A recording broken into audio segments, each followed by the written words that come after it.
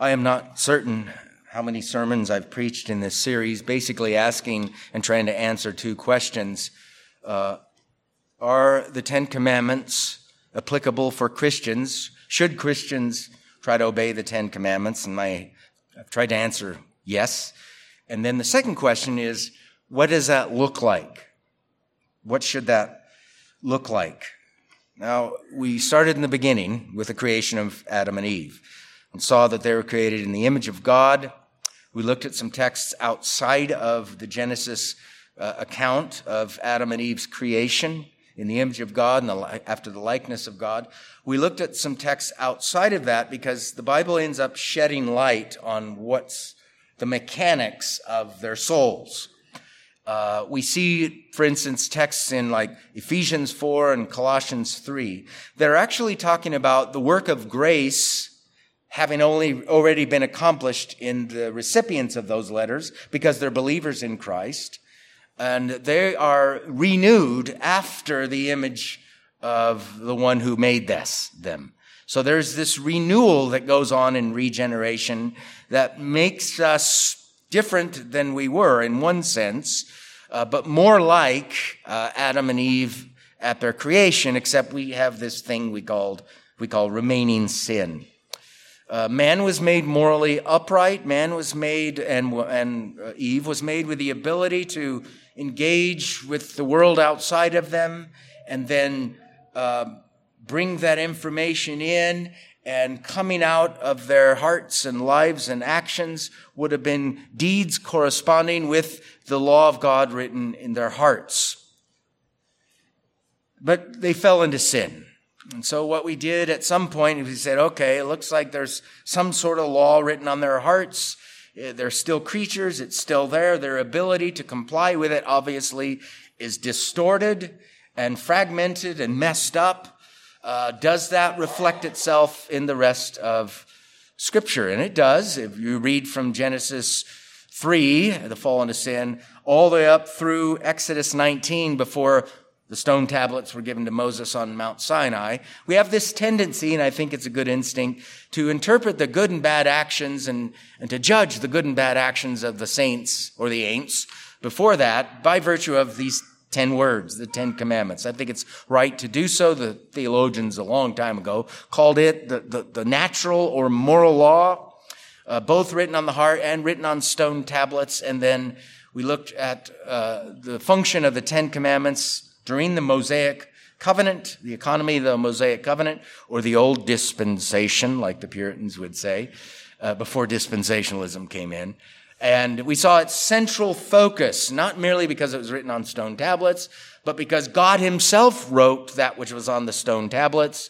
And then it had this regulating function within ancient Israel. We also saw in the prophets, by the way, one thing I didn't do is to show you the violations of the 10 Commandments that the prophets scold ancient Israel for. It's all over the place. I think Jeremiah has the most of them, but the prophets just assume the centrality of the Decalogue or 10 Commandments, and they scold the ancient people for violating. They are God's prosecuting attorneys.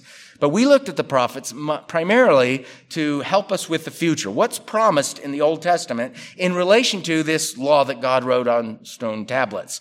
I will make a new covenant with the house of Israel and the house of Judah. I will write my law on their hearts. I will put it on their minds, Jeremiah 31. So that's a prophecy of a future day, the new dispensation, or the gospel covenant, inaugurated by the blood of Christ, has the work of grace in it promised by the prophets. Not only Jeremiah, we looked at Ezekiel 36, very important passage, because I will give you my spirit. I will put my spirit in you and cause you to walk in my statutes.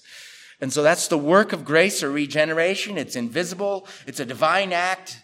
It's divine power executed toward sinners and terminating on their souls and changing them, making them different than they were before, giving them the forgiveness of sins as well, but also regenerating their dead hearts, making them alive to God, making them able to interact with the law, not only written on their hearts, but interact with the written word of God in a way they couldn't and can't as unbelievers. So we saw those promises in the Old Testament, and then we went to the New Testament. Does the New Testament link those promises in the language of fulfillment? Can we read the New Testament and see that, yes, the new covenant has been inaugurated, the new covenant that promised not the writing of God's law on stone tablets, but on fleshly hearts, and that's basically what Paul says in 2 Corinthians 3. We also looked at Romans 13 and saw that Paul very easily, very conveniently can cite some of the Ten Commandments and reduce those to, you shall love your neighbor as yourself, which taught us a lot of things. The moral law, or the Ten Commandments, are a convenient summary of loving God with all your heart, soul, mind, and strength, loving your neighbor as yourself, and they can be reduced to a single command, at least the second part can, and the first part can as well. Love God, first 4 commandments. Love your neighbor, last 6 commandments. The Bible does that. It reduces those commandments, those various enumerated commandments, to the 2 love commands. So when you read the old catechisms, they're not just making this up. It's a move they're making that they see reflected in Holy Scripture.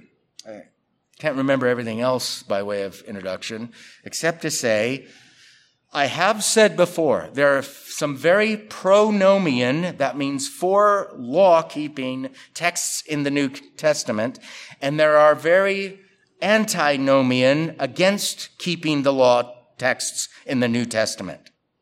It's one of the difficulties Christians have had, especially in the last 150 years or so, is the pro-law texts. There are some, we've already looked at those, and the anti-law texts. There are some, and we're going to look at some of those. And because of that real apparent contradiction, there are various views in the Christian church. There wasn't various views in the Christian church up until about 150 years ago or so on the major issues involved with the perpetuity of the 10 Commandments. That has come about through various reasons, and I'm off the sermon notes, so I'm going to get back to looking down at least a little. So I have sought to prove to you that, among other things, that Jeremiah prophesies that Christians have the law that God wrote on stone tablets, the 10 words, written on their hearts by the Spirit of God, sent by the Son of God. I tried to show you that, especially last week and the week before. The Spirit of God also causes Christians to delight in God's law and obey it. That was a promise of Ezekiel 36:27. Here are the words of God's written word. I will put my Spirit within you and cause you to walk in my statutes, and you will keep my judgments and do them. The New Testament, we've seen, gives us the way in which the 10 Commandments are to be applied by Christians. So remember the 2 initial questions. Should Christians obey the 10 Commandments? Yes. What should that look like? I'm saying, well, we got to mind the New Testament for that, because we're talking about believers in Christ this side of the cross, death, resurrection, and ascension of Christ, and things have changed. Read the book of Hebrews, the book of Hebrews, the author, Paul, right? Amen.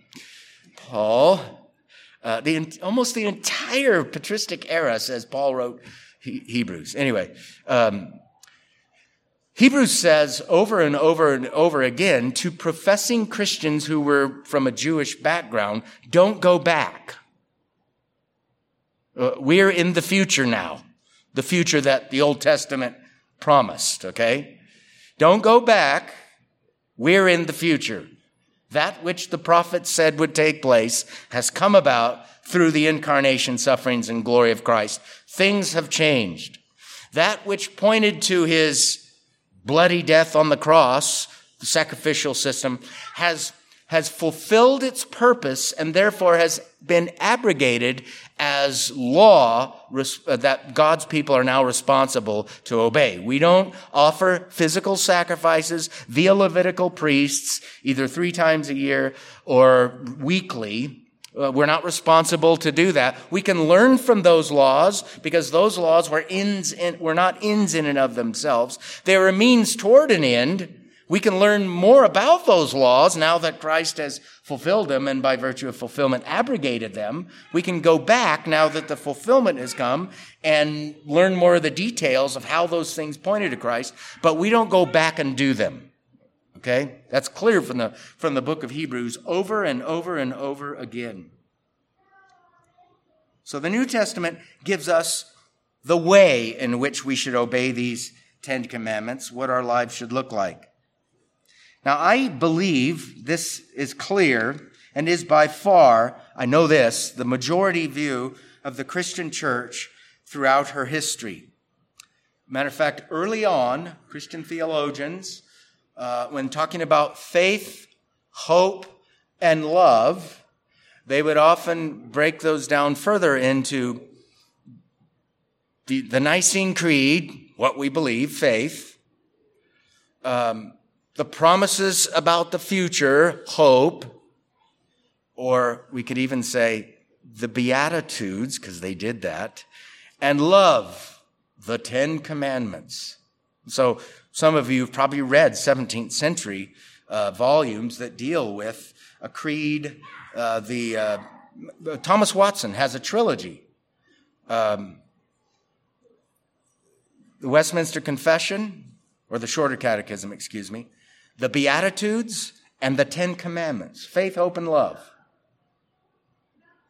It's a really old trilogy, and it's reflected throughout the history of the Christian church that the 10 Commandments remain the responsibility of Christians to obey, not to life, but from life.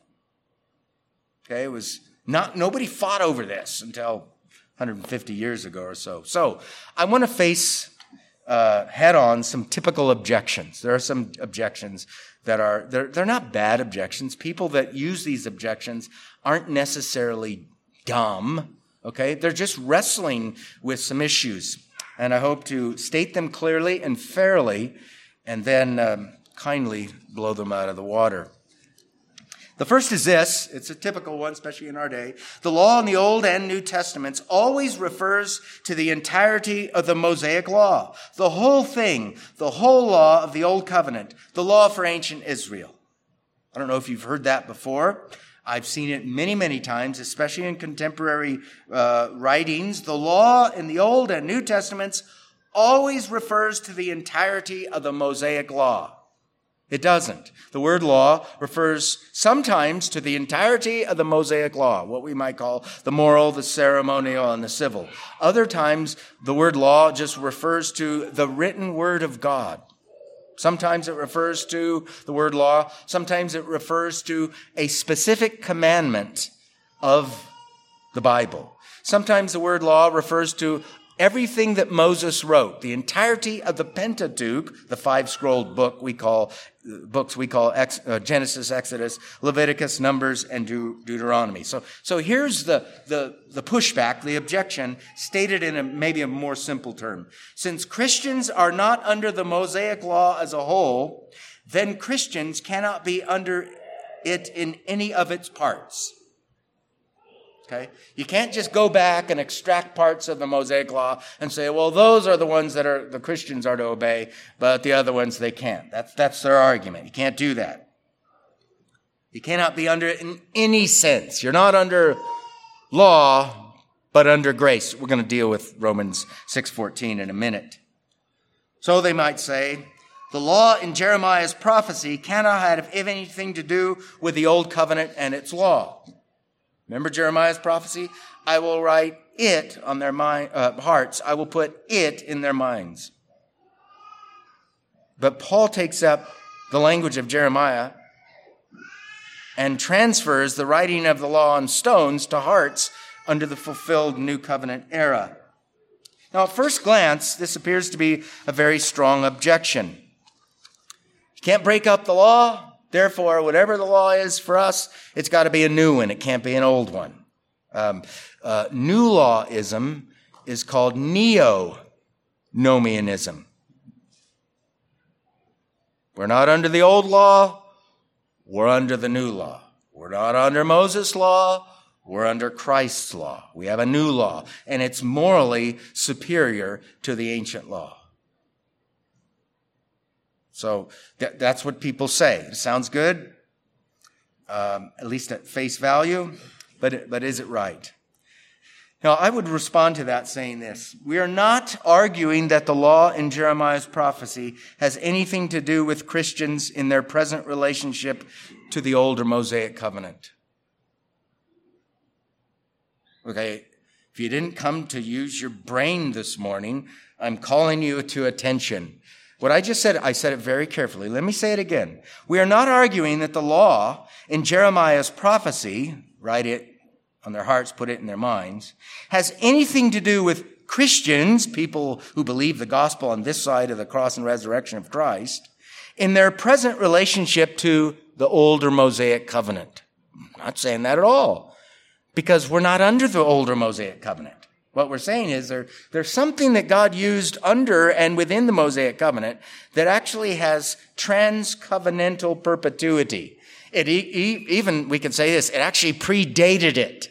That's why I tried to show you all 10 of the 10 commandments predate the giving of the law on Sinai, which shows that it's not exclusively Mosaic.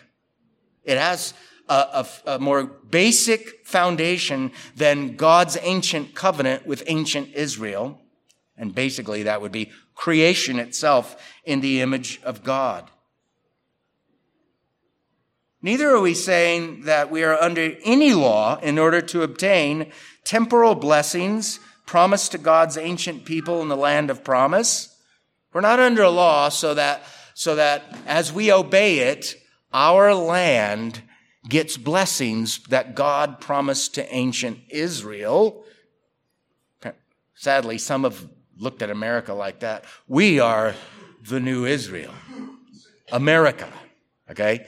And to the degree that we as American citizens obey the law of God, to that degree we can expect all the promises that God gave ancient Israel. It's like, no, Ouch is correct. We're not that great. Compared to a lot of nations throughout the history of the world,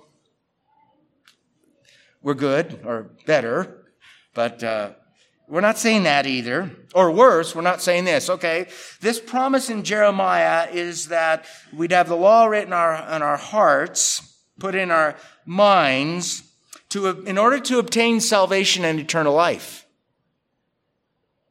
You don't want that one, do you? I'm going to put my law in your mind and write it in your hearts, so that you might obey it to obtain life eternal. We're not saying that is either. This neo-nomian new lawism that I talked about, some people in history have said this: Christ came and fulfilled the old law for our justification, but he instituted a new law to complete our justification.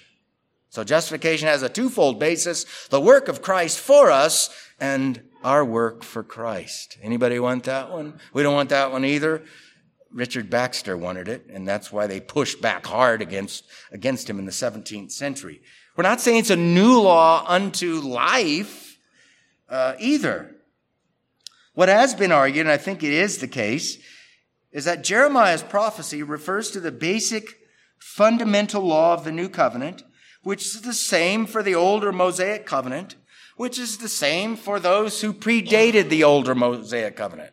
There's a fundamental law that comes with the stuff of our existence, ultimately from God, that everyone is under. But all of us have original sin and the pollution of nature and are unable to obey it. Originally, its purpose was unto life, a quality of life better than Adam's created state. Adam fell short of that, the state of glory. So what we need is not God's writing and rewriting it on our hearts so that we might do that. We need an Adam to do that. And that's what the Lord Jesus is. The last Adam, who was born of a woman, born under the law, in order that he might redeem. We're not under Moses' law as the ancient Jews were, but we are creatures created in the image of God, just as they were, with the law, we could say, rewritten on our hearts.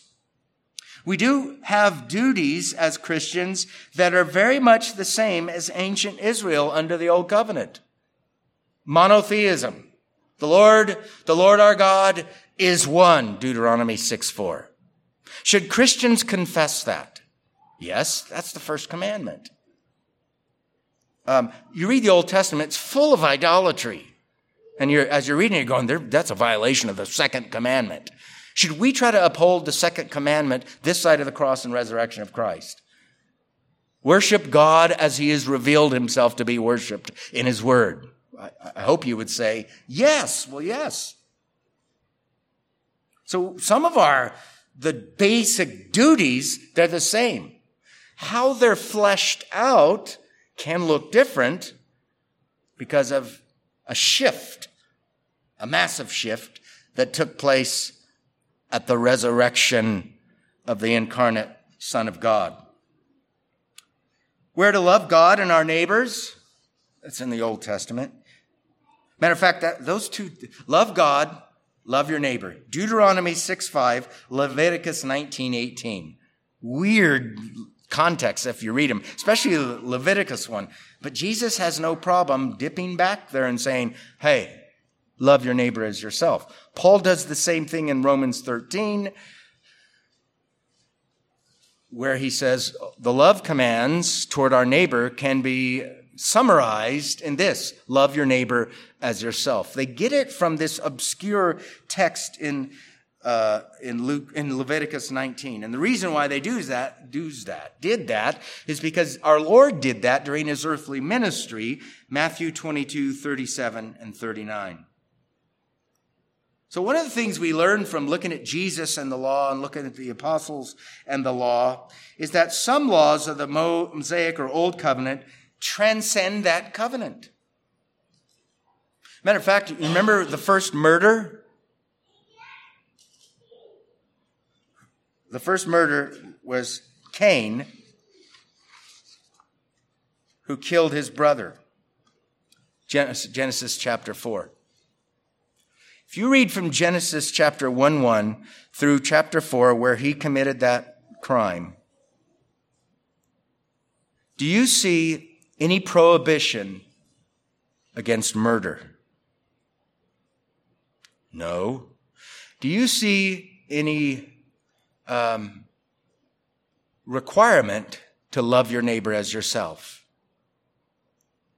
No. But everyone that reads it goes, wrong. So there's something going on behind the scenes, isn't there? There's something already within the theater of man's consciousness. I think it's by virtue of the fact that he's a creature created in the image of God, that should have told him that taking my brother's life for the reason he did is wrong. As a matter of fact, in 1 John, we are told that he was a murderer from the beginning in the context of John's telling the saints they need to love one another. So he was a murderer who didn't love his brother, but there's no prohibition against murder and no command to love your neighbor as yourself. But both of them we know were abiding and valid at the time, even though they're not explicitly written in the written word of God, or even we are not even told that they knew those things to be true or false. But they did. How could subsequent scripture frown on him without there being something already in place that he's held accountable to? And this has always been the case.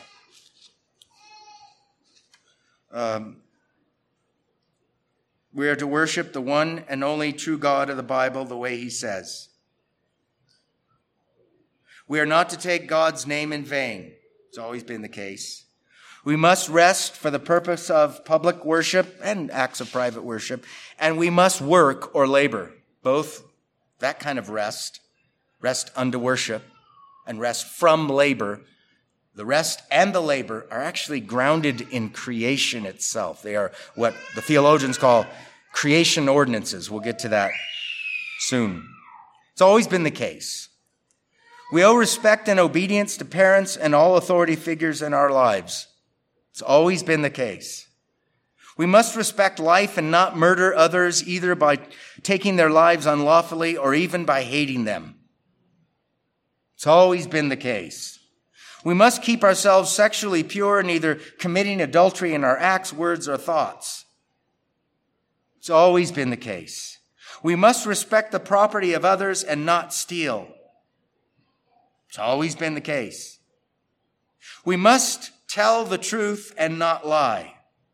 And we must be content with what we have and not commit idolatry by coveting things and people the Lord has not given us. Now, those things have always been the case. And if you're tracking with me, there were 10 things. I think I missed the first one.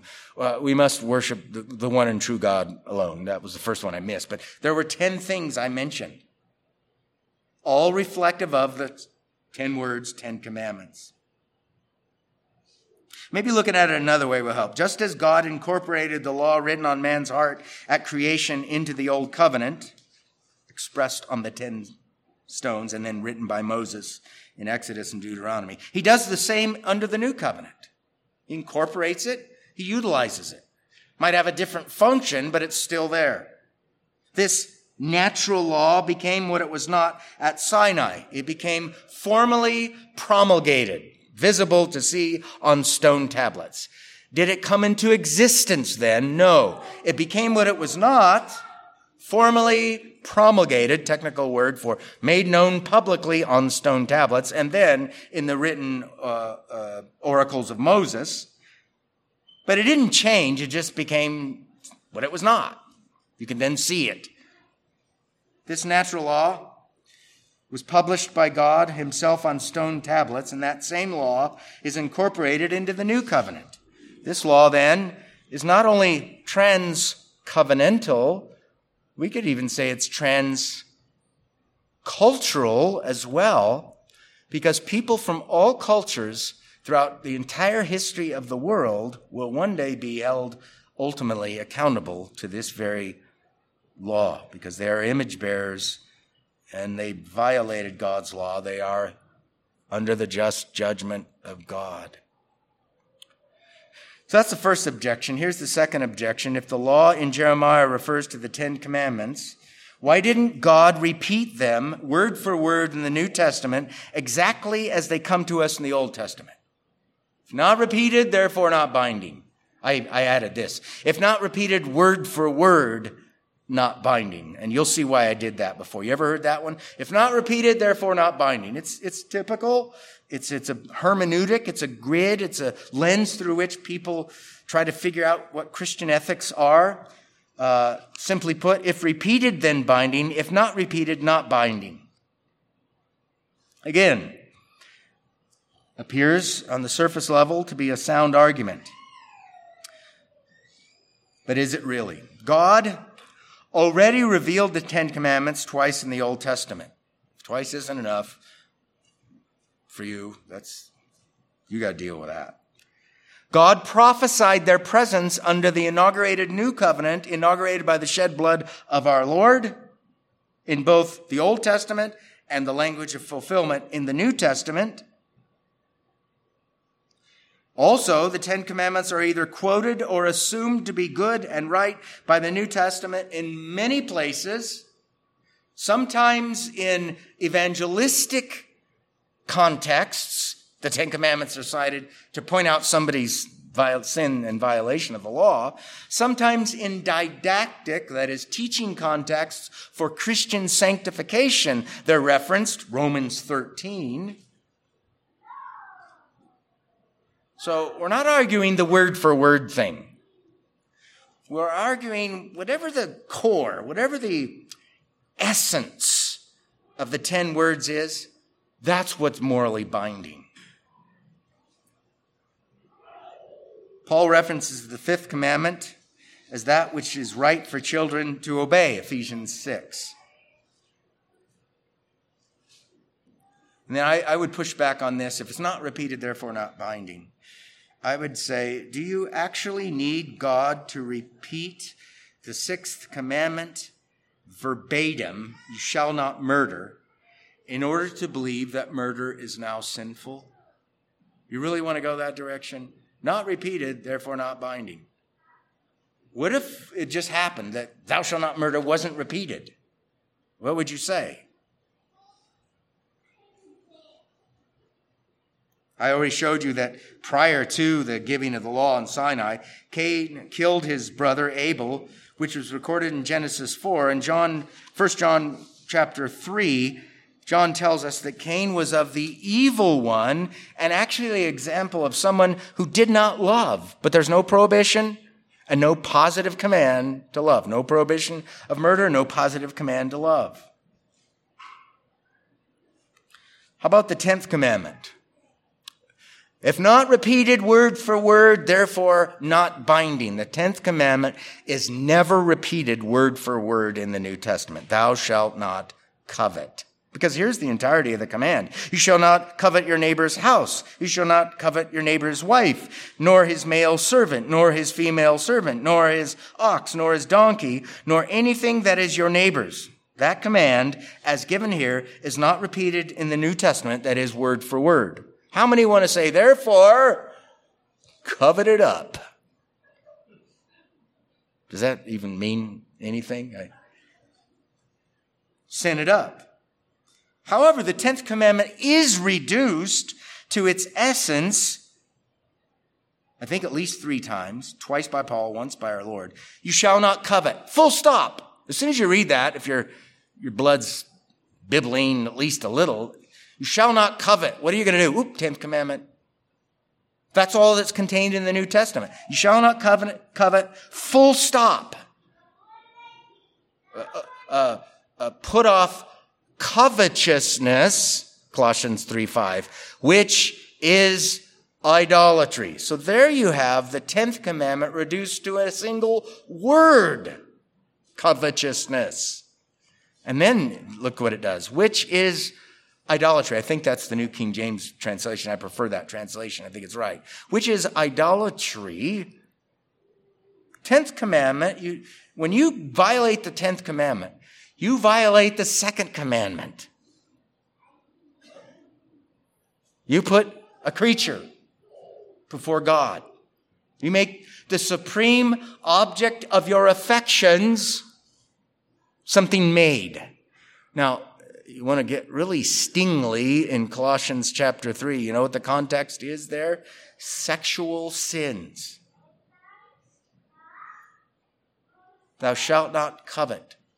Covetousness, being discontent with your either singleness or your married state and having thoughts or even doing things, but worse in one sense, even having thoughts about doing something about your discontentment outside the law of God is a form of idolatry.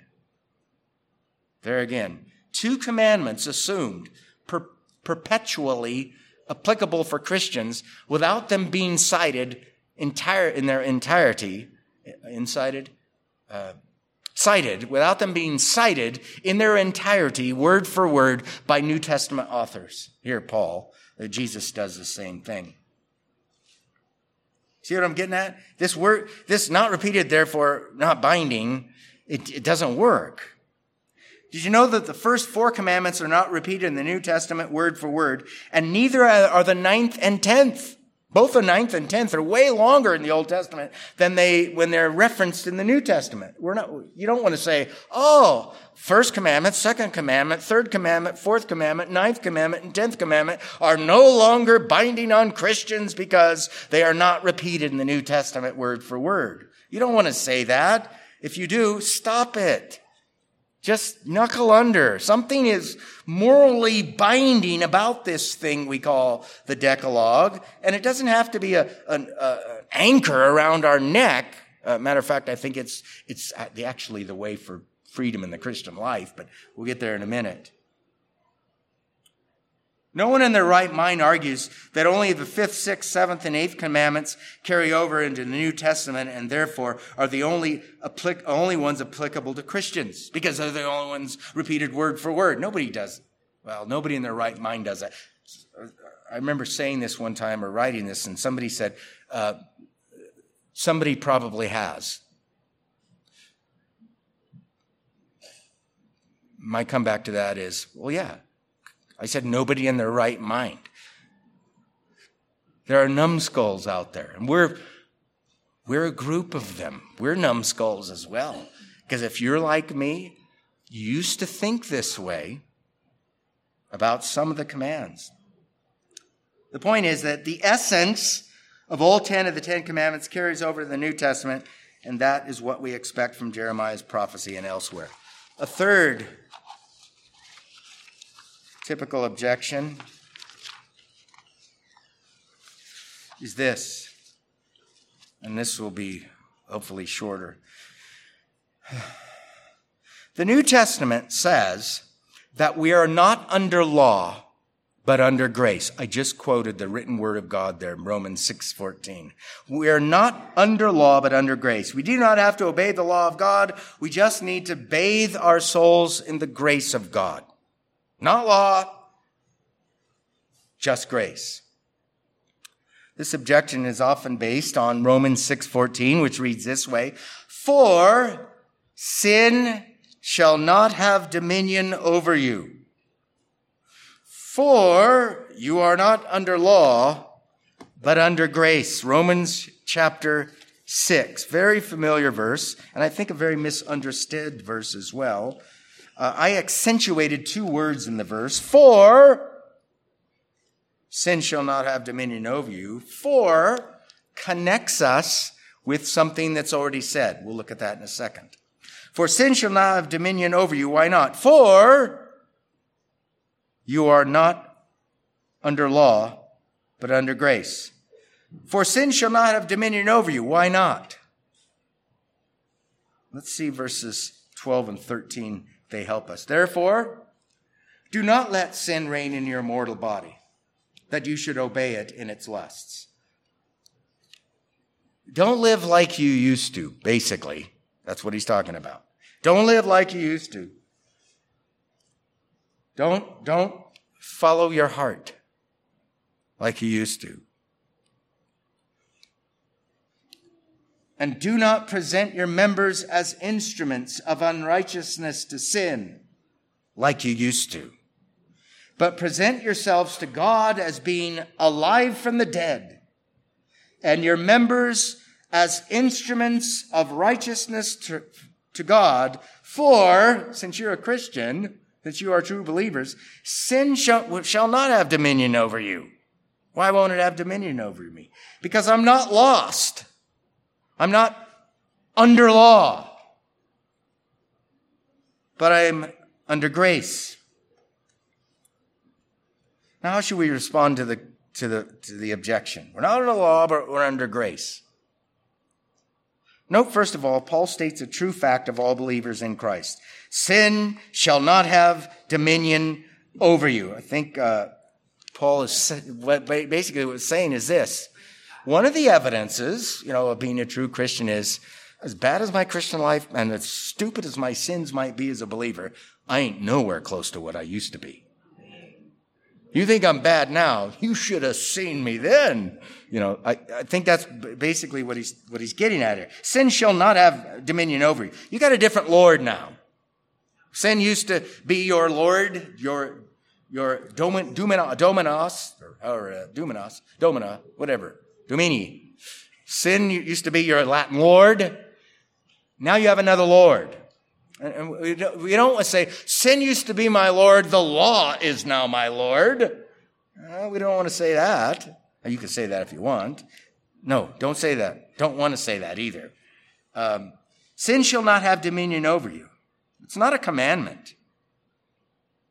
Thou shalt not let sin have dominion over you. It's not a commandment. It's a statement of fact. It's not going to have dominion. Could it have what looks like dominion over you for a period of time? True believers can fall into horrible sins and patterns of them. But in due time, God rescues them. Verse 14 functions as an incentive to fulfill the commands of verses 12 and 13. Verse 14 is a statement of fact. Christians are not under the dominion of sin. And then Paul gives two reasons why believers are not under the dominion of sin. One is negative and one is positive. The first reason is negative, for you are not under the law. The second reason is positive, but you are under grace. Now, to be under the law in this text means to be lost. That's all it means. And under the condemning ministry of the law of God. Thou art the man, and you're guilty, and you can't change the color of your stripes.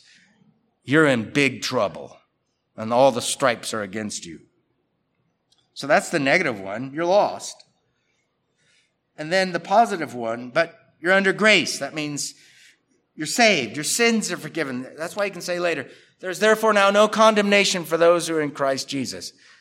Grace has been lavished upon you. Regeneration, that mystical work of God that Jesus likens it unto the wind. It's the work of the Spirit. The wind blows where it listeth, where it wants to. Okay?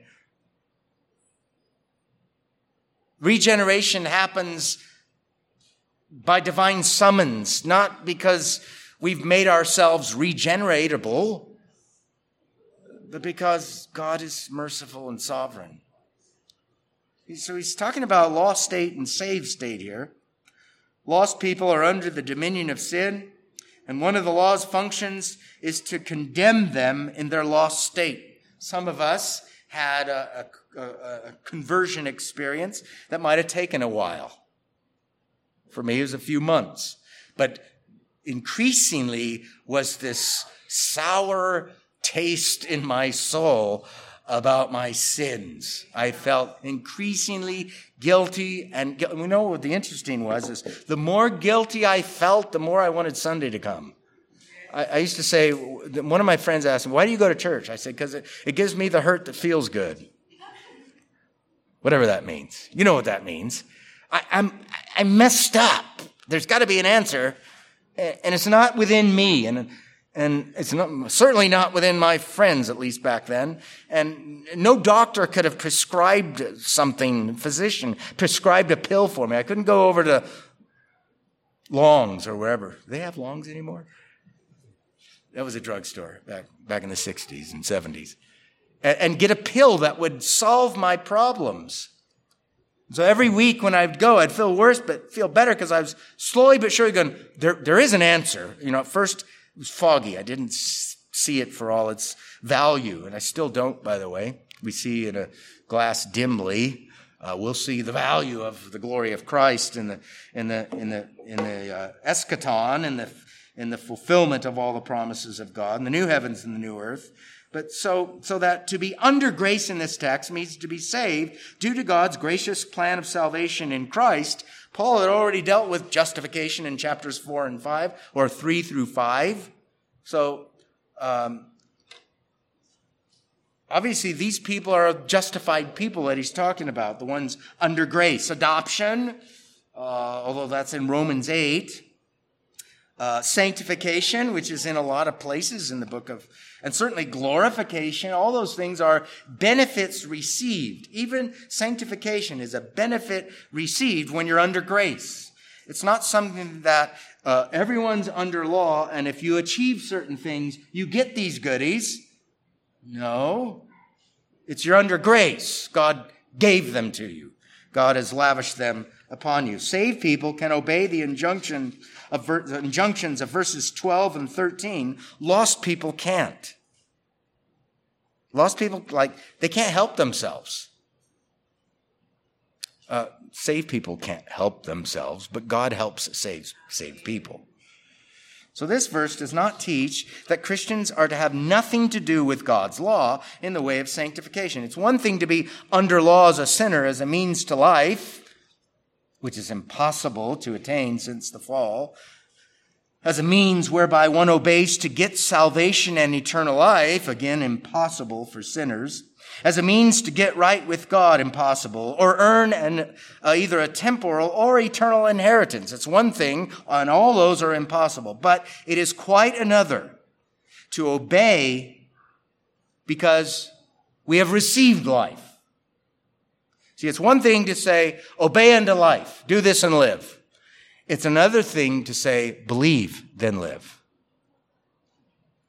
It's one thing to obey unto glory.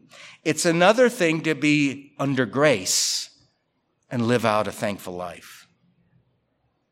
Because someone has made us right with God. Because someone else has earned an inheritance for us. So we could put it this way. We're still bound to obey God's law. Some people don't like that word bound. A Puritan put it this way in a title of his book, The True Bounds of Christian Freedom. And he talks about how the law functions in our life. The true bounds of Christian freedom. You see what the law is? It's not a power. It's a guide rail. It provides hedges. The power, it doesn't impel. It directs, but it doesn't impel.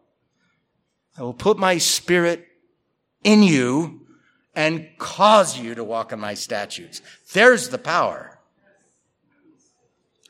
So we are bound to obey the law of God, but we don't think it's a bad thing. Not that we may live,